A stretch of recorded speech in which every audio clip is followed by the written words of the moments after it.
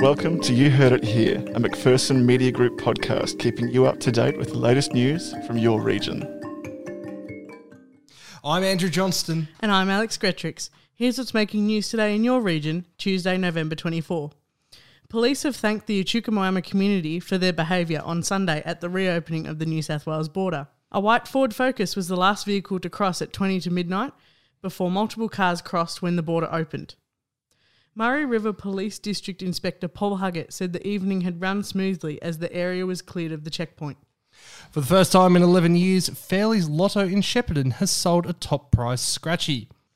The $500,000 win was claimed for a $20 instant scratch-its ticket bought by a shopper who chose to remain anonymous.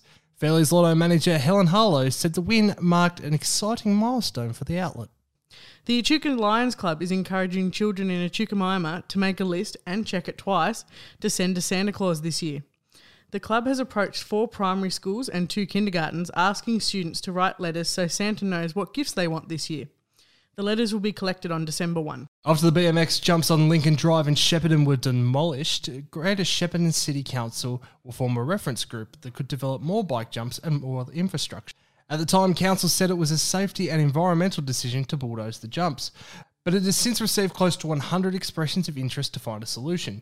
10 community member positions will be made available for the reference group.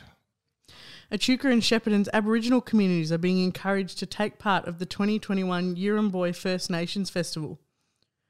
The 11-day event in Melbourne is the only First Nations-led festival in Australia and will run between May 6 and 16 next year.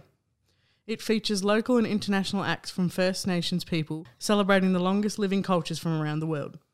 Queensland could open its borders to Victoria as soon as December 1st if Victoria maintains no cases of coronavirus tomorrow.